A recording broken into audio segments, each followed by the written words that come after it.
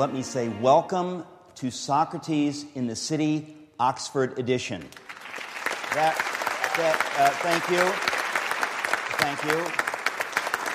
I didn't know that the English were capable of such enthusiasm. I thank you for surprising me. This is really such a joy for me to be here. Many of you are familiar with Socrates in the City. You know that we've done them throughout the United States, mostly in New York City. Never here in merry old England. It struck me that most of the people that I wanted to interview, but that's an exaggeration, many of the people I wanted to interview were here in Oxford. And I thought if we did it here, it would be very easy. We could just sort of set up and do a number of these.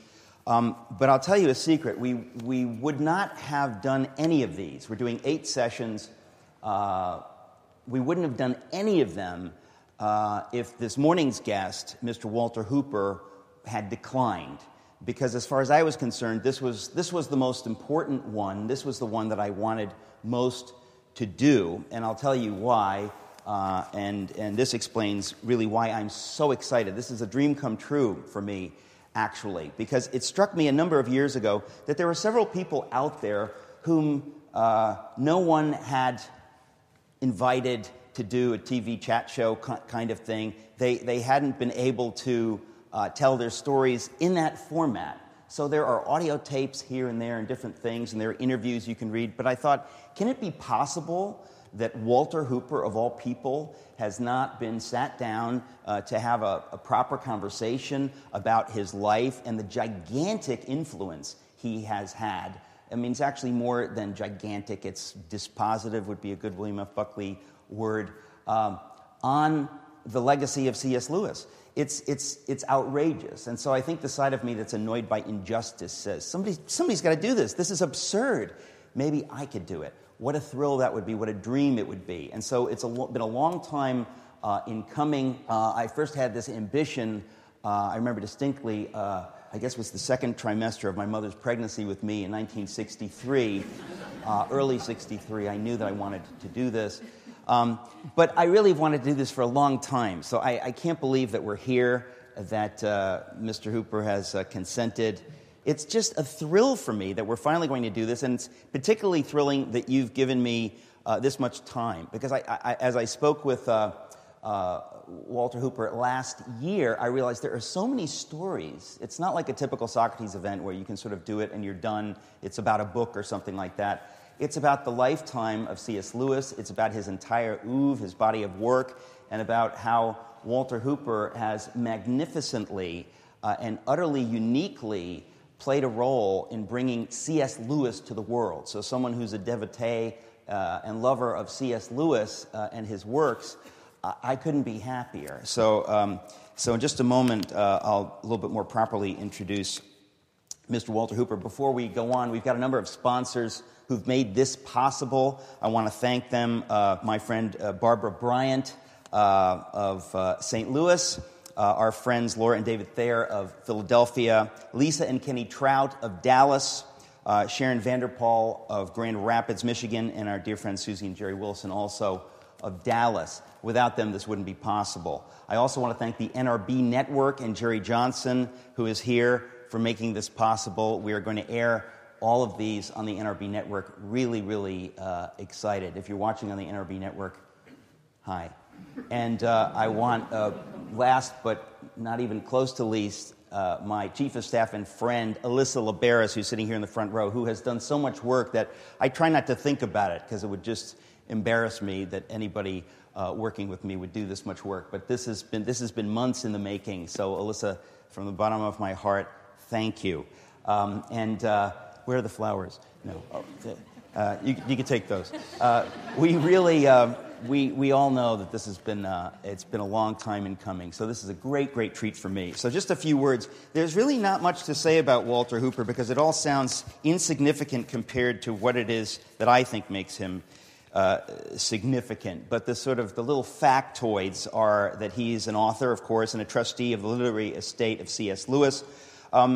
These are some important facts. He was born in Reidsville, North Carolina in 1931, served in the U.S. Army for 2 years, earned his master's in education in 1958, and taught English at the University of Kentucky in the early 1960s.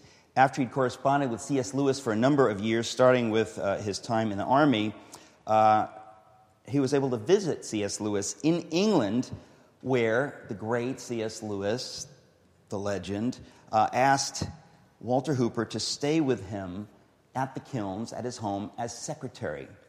So following Lewis's death, which actually was just a few months later, Walter Hooper worked with Lewis's dear friend, fellow Inkling Owen Barfield, really to organize and preserve Lewis's rather vast works. So many essays and writings, and of course letters. We can talk about that as well. He became friends with a number of the Inklings, most of whom were living at that time, including Tolkien, Charles Williams, and of course Owen Barfield. Mr. Hooper was ordained as an Anglican priest and was the chaplain, in fact, of 2 Oxford colleges and served as assistant rector of the Church of St. Mary Magdalene in Oxford. Walter Hooper converted to Catholicism in 1988. We have so much to talk about, so I'd better shut up and just say, please give a warm Socrates in the City Oxford edition welcome to Mr. Walter Hooper.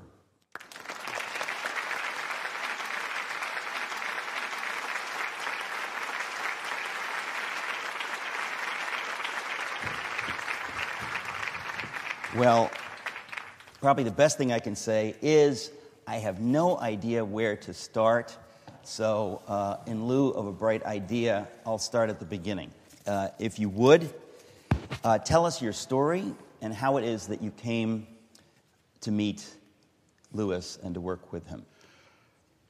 I was in the University of North Carolina, Chapel Hill, North Carolina, in 1953, before any of you were born. Anyway, at that time, it's not generally known now, but the Korean crisis was going on. You know, America had not quite pulled out of Korea. And so all the young men were being drafted. And I was begging my draft board to give me just a few more months. And during those last few months, someone introduced me to a book called Letters to Young Churches by J.B. Phillips, which had an introduction by Lewis. It was an introduction which absolutely changed my life. I've never heard such a voice of faith in my life. And I kept saying to other people, this man really believes. And they said, but all the believers believe. And I said, no, this is different. And I've been thinking about that since all those years. And I think what I would say, it was different because Lewis believed with the confidence, I think, that you would find in St. Peter and St. Paul. He would have tested everything against this. He knew it in a way that we just don't know things today. Anyway, I was going into the army, straight into the army, and I thought, if only I could get a book by Lewis. Unfortunately, that Chapel Hill didn't have his books in stock at that time. But anyway, in Greensboro, there were 2 elderly women, the Strawn sisters, who liked to put the book, a right book, in the right hands. So they produced a copy of Miracles. Anyway, this was basic training, and you don't have places you can store things, you know. So I kept it inside my shirt, this hardback book. And so during calisthenics and all of that, it was jumping up and down with me. But so far, none of the sergeants discovered that. Even, you know, climbing under barbed wire.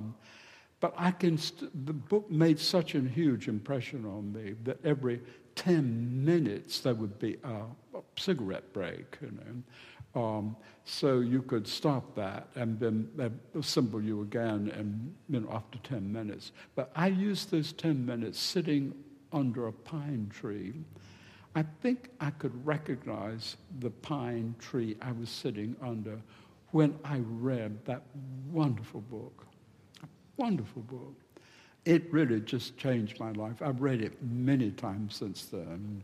And I knew I had made a huge discovery, larger than anything I would have expected to happen in my whole life. You were really, at that point, it seems to me, before you got the Miracles book, looking for anything by Lewis, or were you specifically looking for miracles? Oh, no, anything. Anything. In other words, you read this introduction in the J.B. Phillips translation, and by the way, Lewis was a real encouragement to Phillips in writing that great translation. Were you aware at that point of who Lewis was and of his other works, or were you just waiting for these sisters in the Greensboro bookstore to get you something by Lewis? What did you know about Lewis at that point? I knew almost nothing except that the captain of the football team at the University of North Carolina, he had mentioned the Screwtape Letters, but I didn't see it at that time. Okay, so that was out in 1953, the Screwtape Letters. It came out in 1942. Oh.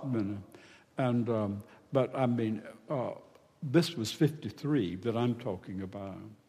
Okay. But no, I didn't know what other books so were. You just rather randomly received this copy of Miracles, because I'm thinking of all the books of Lewis that I have loved, that's one that I didn't love. I mean, I guess I find it rather difficult reading. Yes. But when you're in basic training, I guess you'll take what you can get. And it is of course great, but it takes more effort than some of his other books. Anyway, go ahead. Well, I was happy to take that effort. I remember one of the sergeants saw me reading that, and he said, "Soldier, you better really ought to be reading a work on Korean, learning Korean." But one of the things I'm really glad about, unlike you, so you can go to a bookshop like Blackwell's or maybe even here, and you can say they have the Chronicles of Narnia, and they have the theological works like Christianity and so on. And then there's his literary criticism. I didn't know about these different categories. And I'm glad I didn't, because he didn't like being known as several authors, but as one author of many different types. So the books came to me in a very higgledy-piggledy order. I think one of the first ones was, in fact, the Arthurian Torso, which was a work by Charles Williams with a commentary on his poems by C.S. Lewis. Which one was that? Arthurian Torso. Torso. 1947. And then came English literature in the 16th century, which I loved. And then came Screwtape Letters, and then The Lion, the Witch, and the Wardrobe, which hadn't long been out. So they came, I liked, but I could hear the voice of C.S. Lewis in each of those, The same, siren voice that had reached me from Miracles. In his reply to me, and I didn't expect a reply, he said, "Even at our sins, we should look no longer than to know and repent them, for they're not a proper object of contemplation. When a man comes under the divine meridian, he loses his consciousness of self, and in the end becomes a creature which fills other people's lives, while they in turn help fill our lives. But how far from this one is at present?" He entered so deeply into other people's lives that for a while I wondered, before I met him, is there any C.S. Lewis left if he's so spread out in other people's lives and other people are so influential to him? Well, I was to find that out later. That's extraordinary, what you're telling us, that he takes the trouble not just to reply, but to reply sensitively and in some depth. That's hard to believe. Well, as I later discovered, he believed that if you write a book, you can write, anybody can write a book if they want to, but if you publish a book and you sell it and people buy it, you have responsibility to those people who write to you. You didn't have to do that. You, in one way, asked for that, and you also being paid for it as well. So you must reply to people. He took them seriously.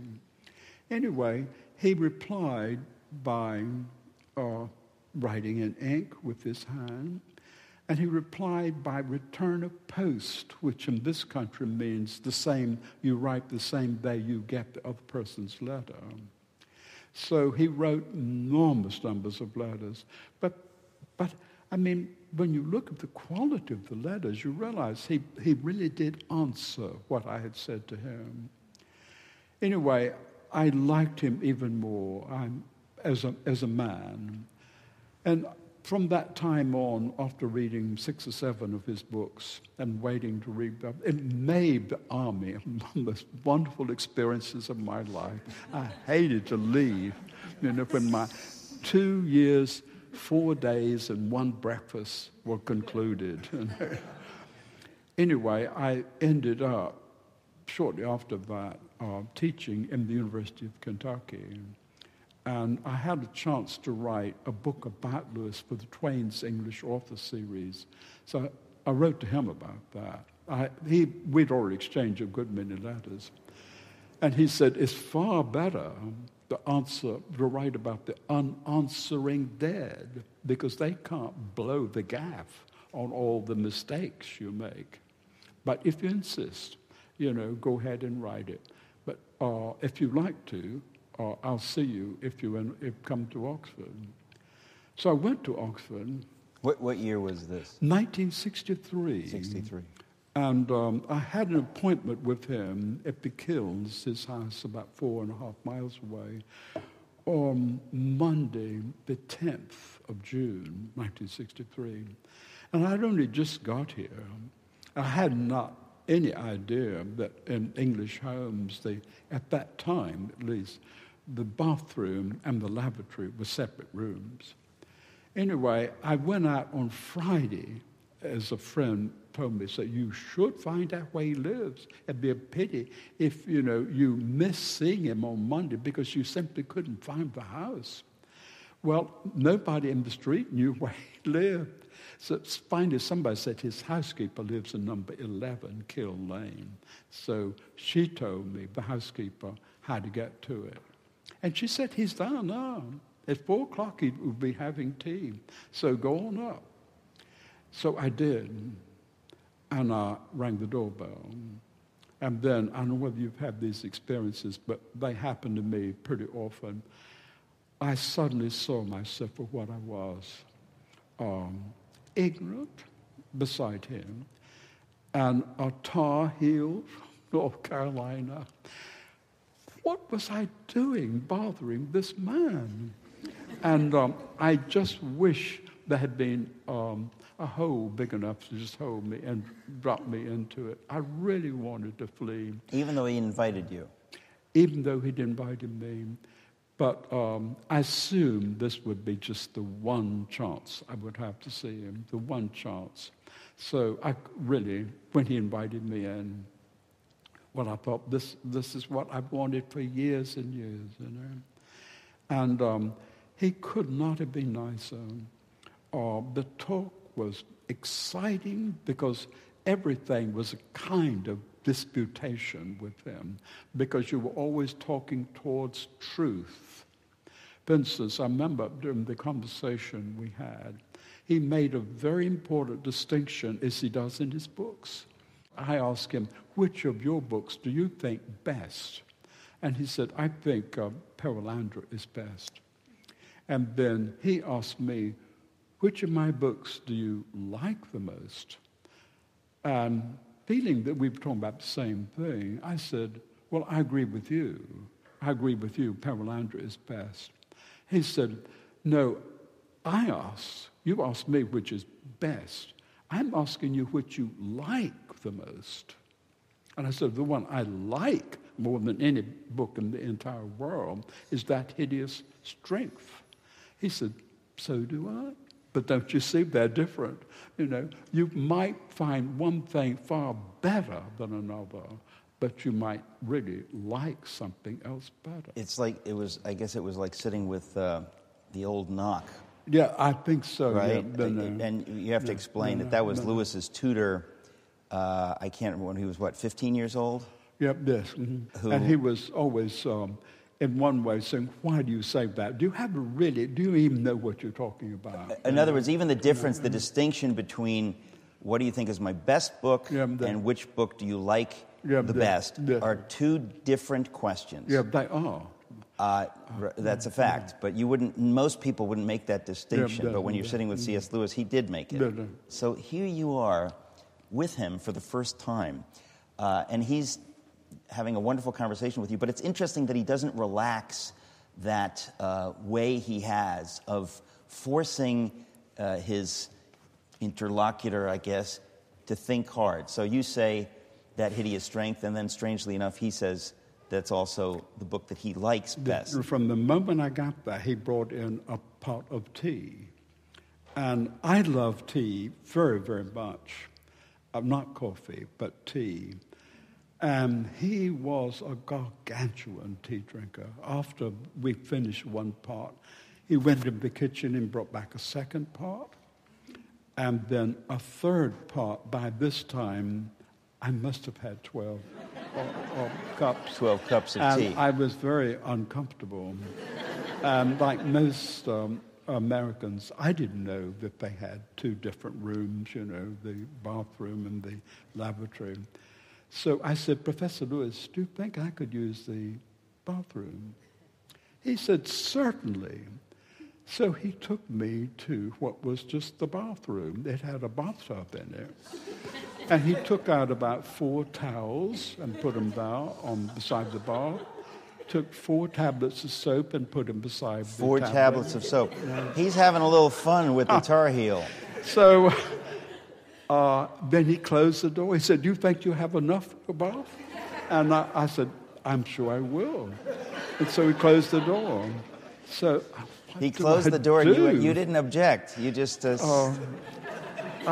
I had a very anxious about 2 or 3 minutes, wondering what to do in the bathroom. Don't you wish that you had taken a bath? Well, I was too uncomfortable for that. So I went back into the common room where he was, and I said, Professor Lewis, actually it wasn't a bath I wanted. And he said, he was laughing. He said, that will cure you of those American euphemisms. Now, let's start over again. Where do you want to go? Now, if we're going to play that game 50 years later, 52 years later, I want to throw it right back at Lewis, but I'll throw it back at you. Lavatory, obviously, the etymology of that has nothing to do with flushing a toilet. I know. So therefore, isn't that equally wrong and an equally bad British euphemism for toilet? I thought so, but I wouldn't dare say it to him. Oh, you... Okay. So he was a jokester. Well, he was a man who knew language and who was interested in language. And he told me that right before that, beautiful American girl of long blonde hair had been entertained by these 2 elderly ladies who were his neighbors. They commented on her beautiful blonde hair. How do you make it so beautiful, they asked. They were in their 90s. And she said, I wash my hair every day in the lavatory. They said to him, we never want her back again. This is the rudest girl we've ever met. So he was already primed to But think of the results she was getting. Wow. Okay. Well, finally about 2 hours after that, it was time for me to go, and he took me to the bus stop, which was also where the Ampleforth Arms, his pub, local pub. Oh, by the pub. Yeah. So we went in and we had a pint of beer together, and then the bus came. And my heart was breaking. I remember in the short journey to the bus stop, regretting that I'd even met him because I liked him so much. I remember thinking, I really love this man. And I thought this was it, you know. And I thought this might have been better never to have met him than to taste that wonderful personality and then give it up forever. Anyway, so I was getting on the bus. I said, well, thank you very much, Professor Lewis. It's been very nice meeting you. He said, you're not getting away. Oh, no, you're not getting away. You're coming to the Inkling meeting on Monday. Well, the Inklings were at that time meeting just on Mondays because Lewis had been gone. Once he went to Cambridge, they had to change that because he went to Cambridge on Monday afternoon.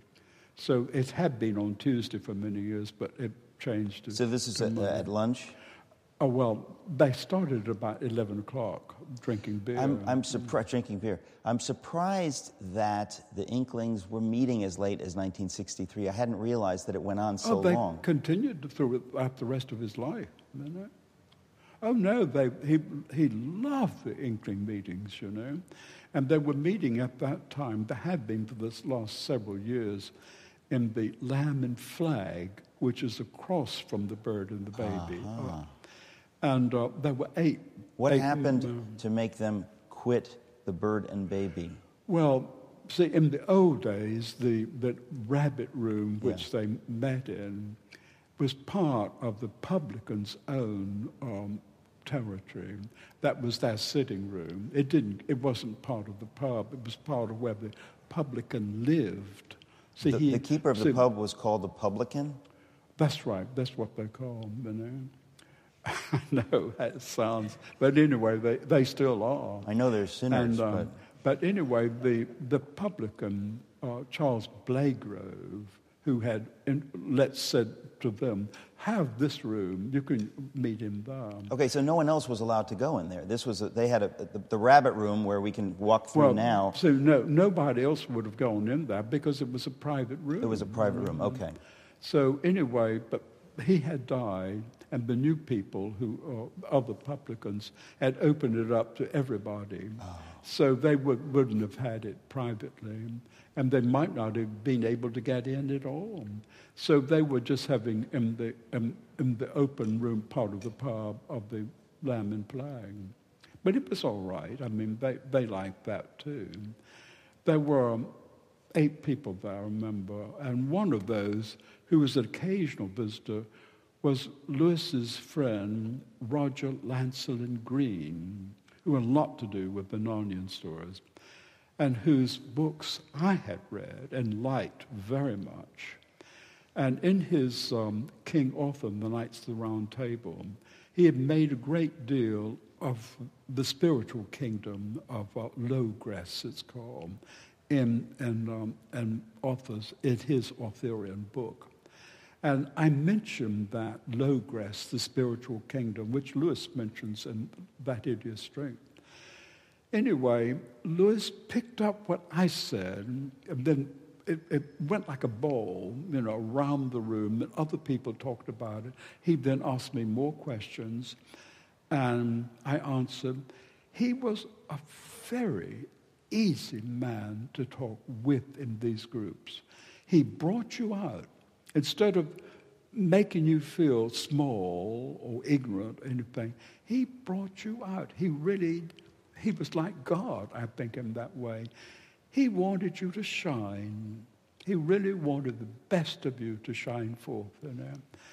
The curious thing was, he didn't do much talking himself, but he made good talk possible. I've never seen anybody who could bring you out more and make you shine. When I left that meeting, I thought, Walter Hooper, you are beginning to get intelligent, you know. And who else was in that room? Was Tolkien there at that time? No, his son, Christopher, was there. His son was there. I'm trying to think who else. Owen Barfield, was he there? No, he wasn't. You know. But John Walsh, the historian, was and various other members, of the university, like Colin Hardy, was always there. Dr. Havard was his doctor, and several others. But it was a very lovely group. But Lewis made it possible. It made it work, Anyway, then I thought, I'm back to my old worries again. I won't see him anymore. This is it. I've had him at least 2 times. So I thought, well, I should be very grateful. Anyway, we stepped outside, and he leant down to give some money to this beggar who was sitting on the curb. And I'm ashamed that I said it, but I said the usual thing. I said to Lewis, aren't you afraid that this man will spend that money on drink? And he said, well, if I kept it, I would. Wow. And then after that, I started on my, well, thank you very much, Professor. He said, you're not getting away. You're not getting away. You're coming back to the Kills on Wednesday. And so... And how did he know, how long were you planning to be in Oxford at that time? Oh, a number of months. Oh, okay. Yeah. So he said, you're coming on Wednesday. And so Wednesday was a lovely day. I asked him what he did, for instance, that day, what he did with his manuscripts. And he said, well, he was always short of paper, and paper was valuable, you see, because of the war. And he said, when I write a book, say, like The Lion, the Witch, and the Wardrobe, I turn it over, then I write another book on the back of that. And then he said, and then I throw it away. Well, what can I say? Stop. But I think he knew that I really did appreciate his writings and was sorry that he did that. But I didn't dare say anything. Anyway, he said, well, you're not leaving because you're coming back on Sunday because we're going to church together and you're having breakfast there. And you have what there? Breakfast. He loved cooking breakfast himself. Now, what do you think was behind this? Did he have a specific reason, or he just said, no, you must come back? What do you suppose was going on? Well, I think he knew I liked him very much. And I had come a long way. And he knew you were working on this book? Yes, he did. Okay. That was very little was said about that. He may have liked me. I mean, this is an awful thing to say, and I apologize. I think of him as just being very good to me. But anyway, it was not very long after that we got into the habit of the 3 meetings a week. And then in early July, I went out one Sunday to find him. He was in his house coat, and he was trying to write a letter to the American Lady, as she's been called. The letters to her were published as American Lady, Mrs. Shelburne.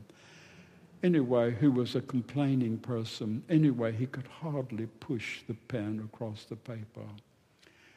And he was going into the hospital. I didn't realize that he had problems. He had an infected kidney and an affected prostate gland, but he was too weak, his heart was too weak for an operation. Otherwise, it'd be very simple, and they would be, I think, in America now. But because they are feared to operate because of his heart, he was put on a low-protein diet, and occasionally, about once a month, he went into the hospital for blood transfusion. Wow. But he looked so well, you would have never guessed anything was wrong. Anyway, besides this, this problem, there is the problem of writing. He said, I'm getting rheumatism in my hand, and said, usually I have my brother to help me, who drives the typewriter. Drives the typewriter. Drives the typewriter, as they expressed it. So he said, but he's an alcoholic. He was at that point in Ireland, in Drogheda, where he'd been going since 1947, and he'd been away already for about 6 months. And so Lewis said, the thing is that I really need a secretary. Would you stop and live here with me and give up your job? And I said, yes. And anyway, he went into the hospital the next day. And then I had become friends with Austin Farrer and his wife, the warden of Keble. And I was with them when we heard that Lewis had had a heart attack and probably was dying. Anyway, after 3 days, we were still waiting by the telephone to hear he had died. But they rang to say, Professor Lewis has come out of his coma and is asking for his tea. So we hurried around to the hospital. Do you remember what month this was? This was in July. July. Austin Farrer said, you had us worried, Jack, He said, no, I don't think it can be said I was a very well man. But he said, Walter, I want you to arrive tomorrow morning early with pen and paper because we got to get on with those letters. The letters were stacking up. So for the next 2 weeks, I went by and we worked all day. But one of the things I learned as beginning his work as his secretary was I had a lot of correspondence with his lawyer, Owen Barfield, whom you mentioned. Owen Barfield was very valuable to him in many, many ways. But in 1941, as Barfield explained to me, Lewis, that was the year of the Screwtape Letters. They were published separately in a magazine, church magazine, one at a time. And it was also 1941 they gave the first series of Mere Christianity broadcast. But rather than receive any of the money, Lewis sent both the BBC and the people who were publishing the Screwtape Letters a list of widows and orphans. Think of St. James's epistle. Widows and orphans, each of the fees were to be sent to a widow or an orphan. And at the end of the year, Lewis had to pay tax on all that money he'd given away, and he was really in a quandary. So he turned to Owen Barfield, and out of that debacle, what they did together was to set up a charitable organization called the Agape Fund, into which 2/3 of Lewis's total income went to be given anonymously to people in need, like widows and orphans. I couldn't believe that he put so much into it. When I thought about how poor the house was, when the housekeeper came down in 1952, she told me she still found the blackout curtains still up on the windows. Because, you don't want the Germans to see a light on. So you put blackout curtains, just this heavy black material. 1952. 52. So a couple of bachelors living there, too lazy to pull down the...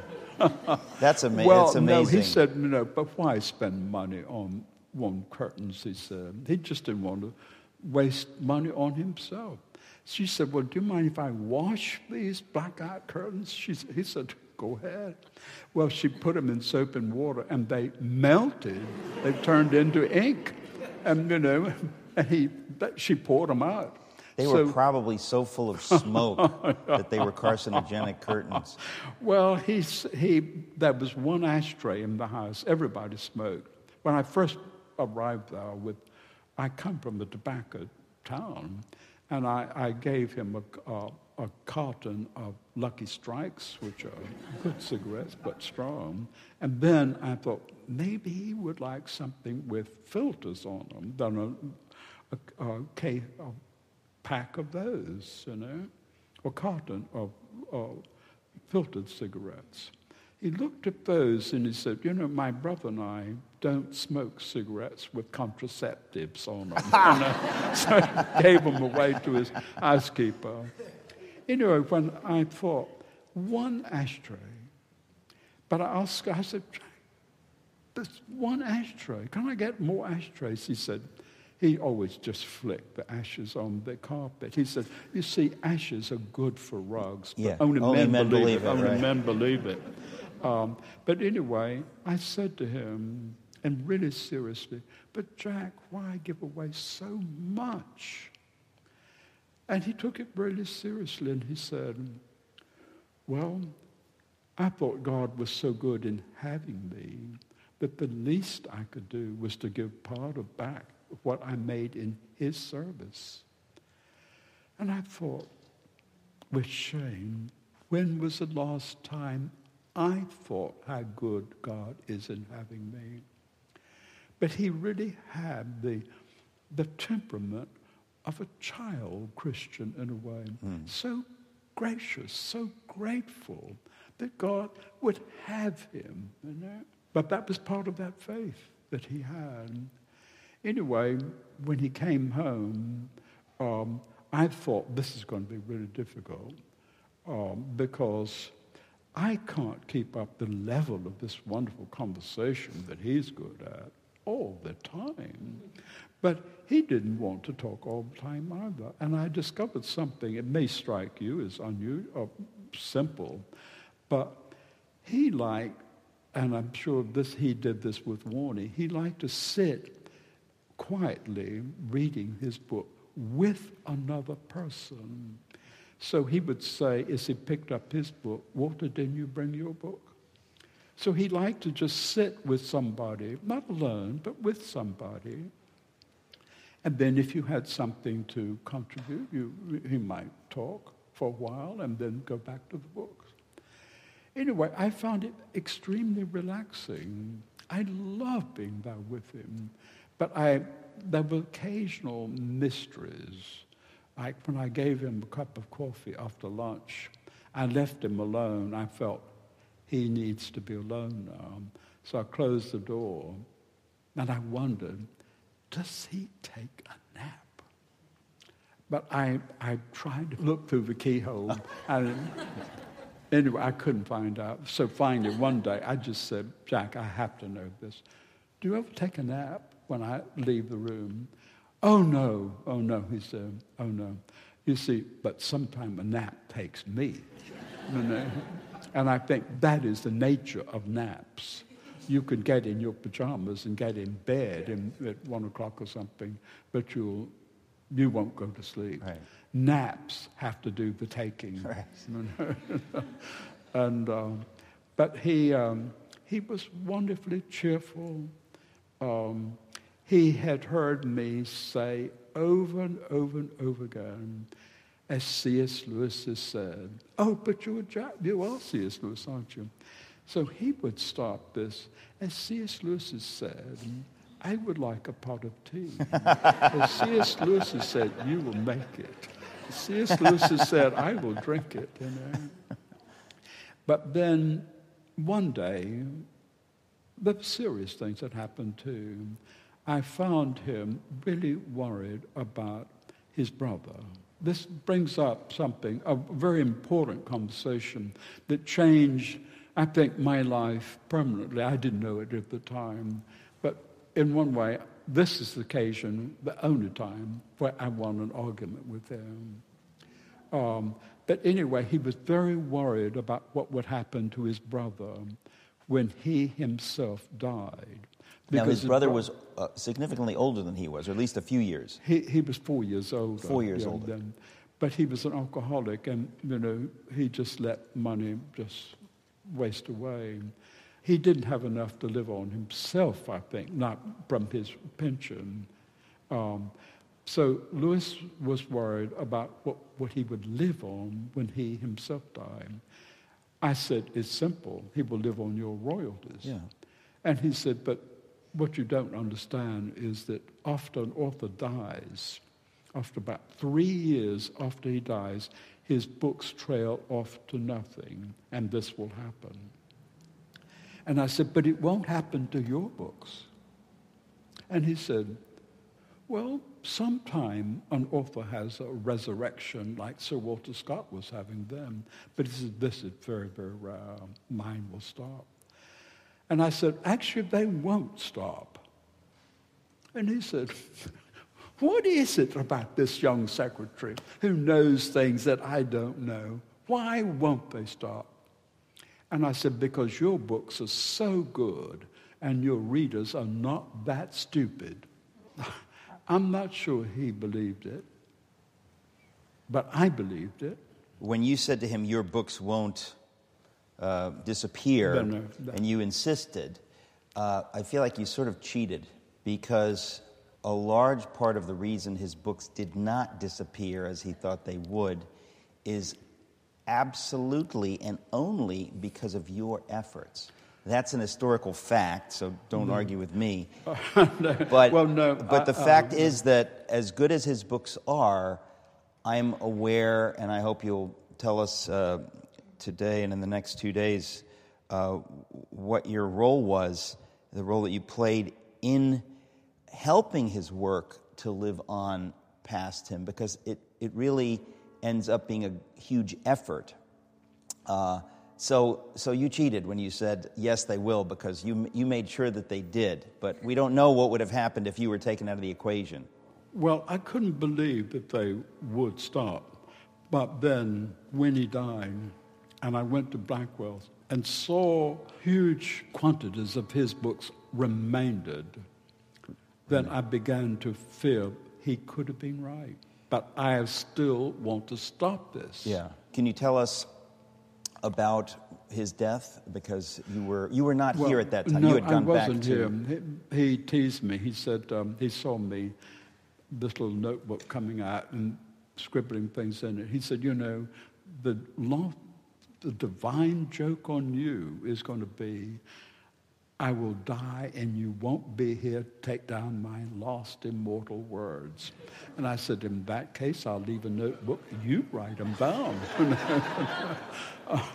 So anyway, then I left, but we exchanged many letters about, what we're going to do when I get back. And so I retired, from my job and was waiting to come back in January when he died. The same hour that President Kennedy. I knew it was the same day, November 22nd, 1963, but I never knew it was the same hour. Yeah. Well, one of the people who acted very quickly at that time was Austin Farrar, again, who wrote to me and said, please come back. Please come back. I feel there's a work for you waiting here. You're needed. So I did go back, and I lived with them for several months in Keble College. With Austin Farrar? Yeah, and then this was the time when I met Warnie. Oh, you hadn't met him at all? He was in Ireland all that time. Ireland. Now, I don't quite understand. He would go to Ireland just to go to Ireland? Or because when Lewis said to you that he was an alcoholic, I wasn't aware if there was some... connection with Ireland. Would he just go off on a drunk to Ireland, or would he... As he reveals in his own biography of Brothers and Friends, in 1947 he went to Drogheda, and that's near Dublin, and he was to meet a fellow friend there, but anyway, the friend didn't show up, and he got very, very drunk and ended up in the hospital. And one of the first people to see he saw when he opened his eyes was Mother Mary Martin, the founder of the Medical Missionaries of Mary, who built that huge that hospital, Our Lady of Lourdes Hospital.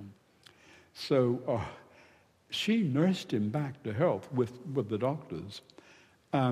So she then sent for C.S. Lewis to come over there. And he went over there very worried about his brother. This is 1947. But Warnie wouldn't come home with him. He wanted to stay in this inn, the White Horse. And he had found a little Anglican church there, which he went to. And so it became his home away from home. And the nuns allowed him to go out all day and drink and yet come home at night to the hospital. And he had a nice a life if you very can get close it. friend, Major Henry, another alcoholic, another major, who had a car. And they would just go around all day long, from pub to pub, little village to village. So he got used to that life. He liked it.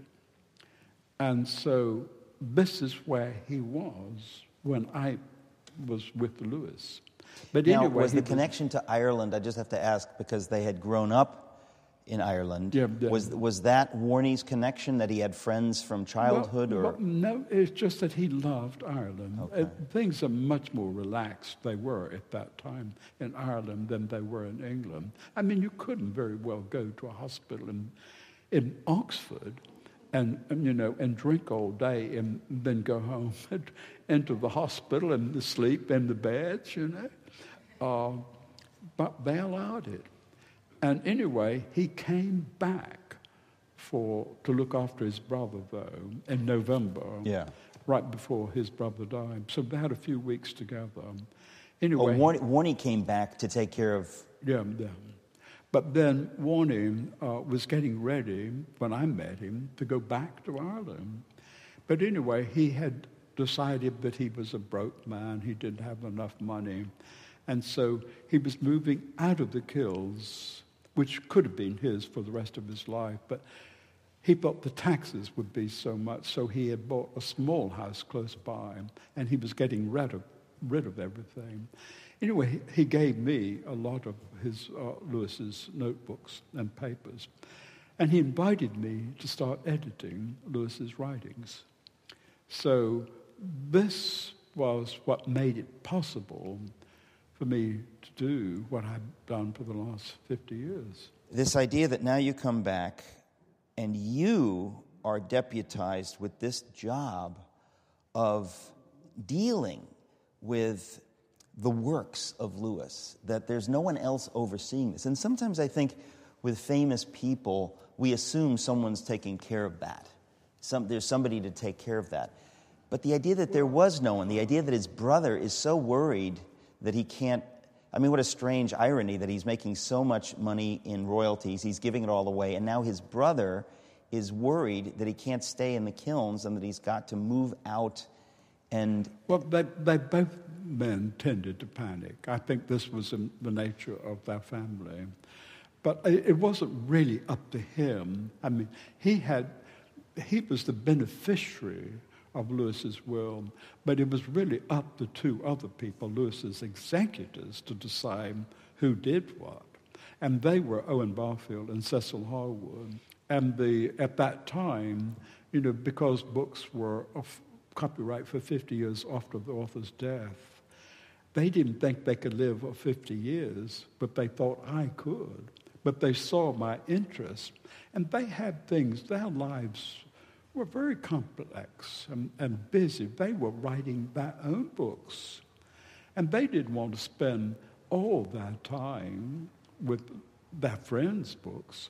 So they were happy to see this young American, who could do all this legwork and who was interested. And what needed to be done, just so we understand? I mean, he dies. It's difficult for us to imagine what was necessary. He'd written all of his books, obviously. What was...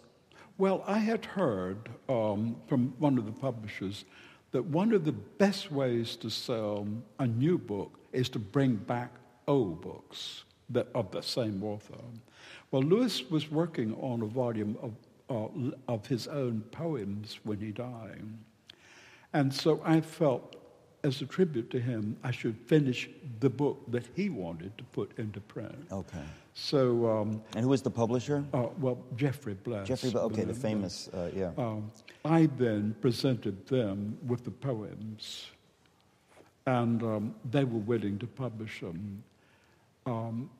And so that book came out. But then I realized that Lewis knew very little about his own writings. I mean, he didn't have copies of them. He had a copy of one of the Narnian stories. He had very few of his own works.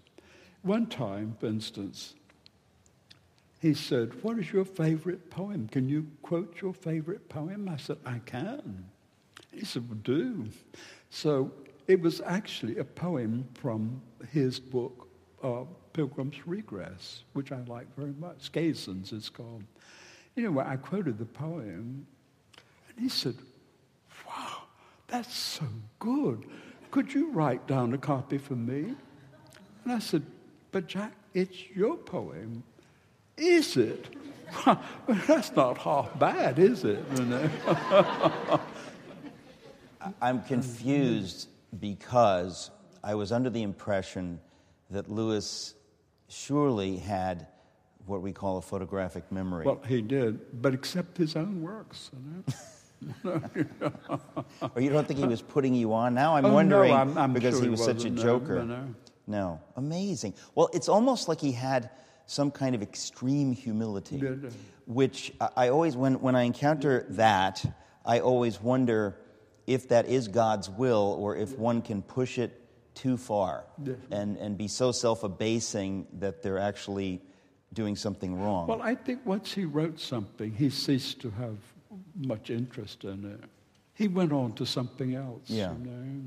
But he can't have lied, you know. I mean, he really was thrilled to hear that poem. That's amazing. Now, did he have any sense of, I mean, you said that he is keeping up this outrageous correspondence with dozens and scores of people around the world and spending great effort in that. Did he have any sense, do you think, that what he was writing would be collected at some point? You, if people listening don't know, you, among all the things you've done, one of the greatest things you've done is publish 3 gigantic volumes of Lewis's collected letters. A gigantic editorial effort to do that. But Lewis is pouring so much of himself into letters to strangers, practically.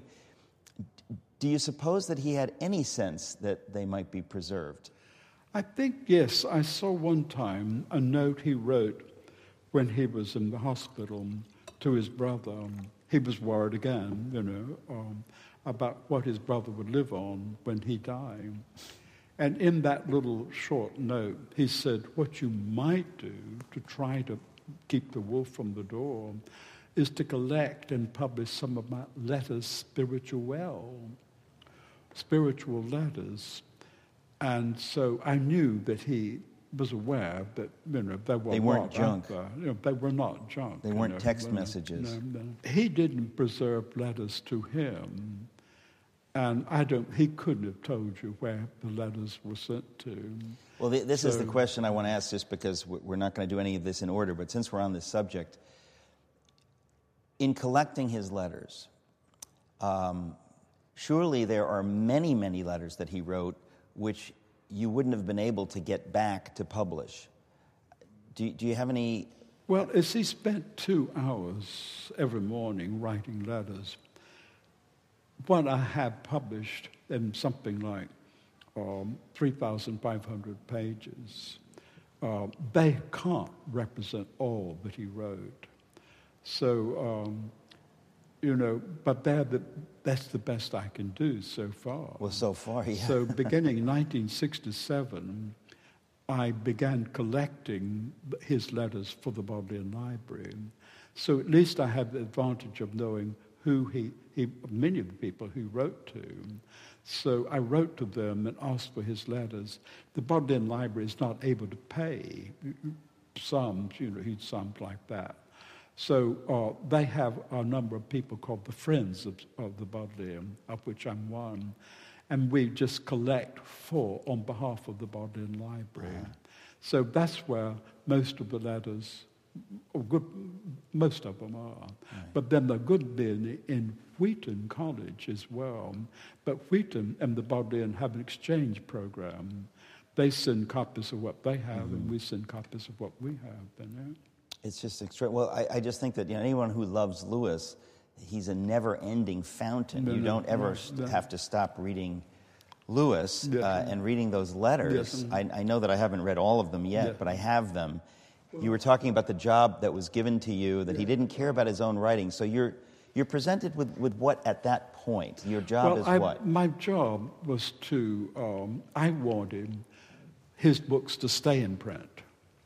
But I believe, as if that publisher said, a new book helps to sell old books. Well, I began to go to the Bodleian Library and look through everything. I would take out, say, a journal like the Guardian, this is a church magazine, and start with page 1. It would take me usually 2 weeks, just turning pages, see if I could find anything by C.S. Lewis. And I did that with the Church Times, page after page after page. And I remember one time I was seated across the seat from this tall priest from Canada. And he could watch, because he was very tall, he could look down over the partition and see what I had. And one of Lewis's friends had told me, a young man, that he was pretty sure he'd seen something by Lewis in something called Men Only. Well, I got it into my head that Men Only was about deep sea fishing and wrestling with bears and things. So I ordered up, as I always did, something like, from 1930 up to 63. So they had piles of these. I mean, they brought them in 2 or 3 trolleys, and they put a stack of about 100 in front of me. Well, it weren't about deep sea fishing. Lord, no. And the priest was looking at me, and I was so embarrassed. They were pornography, if you haven't understood that yet. And anyway, I followed him out when he was just shaking his head all the time. And I followed him out, and I said, Father, it's not what you think. What do you think I think? He said. I said, I'm not reading pornography. I'm looking, actually, to see if there's an essay by C.S. Lewis. And you really expect to find him in there? And I said, well, somebody said they thought maybe there was. He said, I don't believe you. Anyway, I followed him down to St. Bennett's, pleading with him. I said, just give me a chance. I'm really not what you think. He said, we'll see, because he was there the next day. And anyway, he saw me as I went through until 1963, turning every page. I didn't find anything by C.S. Lewis. But anyway, during that year, I found a lot, though. But meanwhile, so when you say found things, so found essays or little things that had not been collected? Oh, many, many things, including his poems, you see. One of the things that he simply didn't know about, how many poems he published and where they were. And they were mostly published in Punch magazine and other places. So I found many, many poems, and that's what was published in, October of 64. Okay, 64. So that was the book. So that really was your initial project, was to get out this new book within a year of his death, and so you were looking for his poems. Now, that was selected poems or collected poems? What was that? It was just poems. It was selected, but they were just called poems. Okay, and so it wasn't definitive. It was the best that you thought. No. But I like his poems very, very much. And at the same time, I had inherited from Warney a number of other manuscripts, such as many essays that he had read in Cambridge to various groups. And so I published a volume with Cambridge, and then a copy with Bless. But at that time, Bless soon went out of business, and I had to deal with HarperCollins, or Collins, if they were called at that time. It was before Collins and Harper merged. Before they merged. And the 2 people who ran it were Sir William Collins and his wife, Lady Collins. Lady Collins. Lady Collins. I remember about her. I remember you telling me about her. Well, she was the one who published the paperbacks of Lewis's works, because Bless didn't do them. And I had to go up and talk to her in London about this new book I had in London. I had never met anybody that grand. As grand as Lady Collins. Anyway, Lady Collins was in an office. They took me up and opened the door, and I saw it once. All the furniture was covered in green velvet. There was a little fire in the grate, and Lady Collins was sitting there on that green velvet chair holding a chihuahua and smoking. Who was not covered in green velvet. No. Right, so. And she was smoking Sobrani's cigarette through a jade holder. A jade holder. I think this is the most romantic human being I have ever laid eyes on. And then tea was brought in Georgian silver. How did you know the silver was Georgian?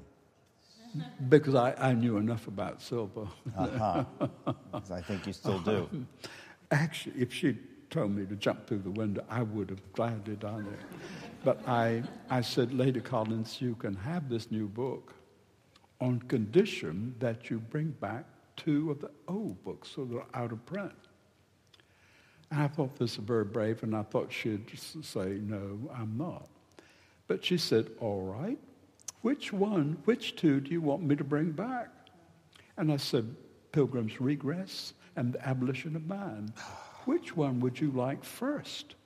And I said, the Abolition of Man. She said, all right, you write the blurb for the back of it, and I'll bring it out. Oh, my gosh. Well, she was wonderful, wonderful. I loved her very, very much. And but I just want to say, and I don't care what you think, how wonderful you are that you were there with this eccentric woman, and you had enough bravado and confidence in what you were called to do to say to her that she must put out 2 new books. That's those of us who love Lewis must know that we have you to thank, because I cannot imagine what might have happened. As I've heard you tell some of these stories before, it becomes eminently clear that it is not even close to inevitable that his works would have carried on. The Abolition of Man, which is so central to so many people's lives, it's a prophetic work, unfortunately, yes. Mm-hmm. Speaking about much that's happening today, and that's finally, many things that are finally bearing fruit today, many trends that Lewis had his finger on. Yeah. You know, the idea that you were able in 1964 to get this woman to say she'll put that book out, that's not insignificant. So I just want to annotate your comments to say that's a big deal, that as a young man you were willing to sort of put that out there, and how wonderful that she had the wisdom to see that this was a good idea. But that's I'm excited just to hear this. Well, thank you. Sometimes it wasn't, romantic people like Lady Collins. But I remember Owen Barfield. He kept being amazed. He said, "You don't mind doing anything, do you? But you'll sacrifice anything for C.S. Lewis." But we had just received a contract for a book that I put together called God in the Dark. I given to people, Erdmans. Now, did you come up with that title? Where does that title come from? It comes from one of Lewis's essays. The people in the past, they believed in God or the gods, and they believed they were being judged. But for the modern man, the roles are reversed.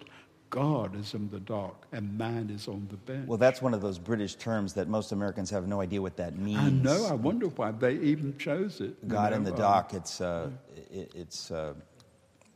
just an old foreign term. Well, we got the contract for them. They were willing to take it. But they were giving Lewis, and this is what really hurt me, they were giving Lewis 10% royalty. That's what you start a young man with. You start with 10%. And so Owen Barfield says, well, they're starting him as though he's nobody. And so I struck through it with a big pen and put 15%. He said, you can't possibly get away with that, can you? I said, try it. Well, let's see. I did. I'm surprised, too. But anyway... Well, in New York, we call this chutzpah. Yeah. It's terrific. Do they even have a word for this in England?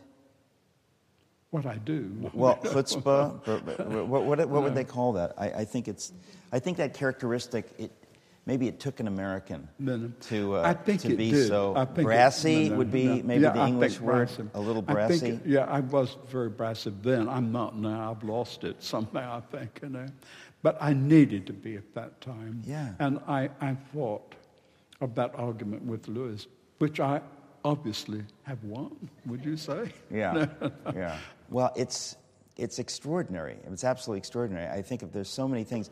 I'm so glad we have a couple more days to continue our conversation, although I confess I hate to stop now just because there's so much that I want to ask you about these manuscripts and about Warney's bonfires where he would put the manuscripts on and rescuing manuscripts, and there's just so much. But I guess we'll get to that tomorrow, same bat time, same bat channel, 11 a.m. here at St. Aldate's.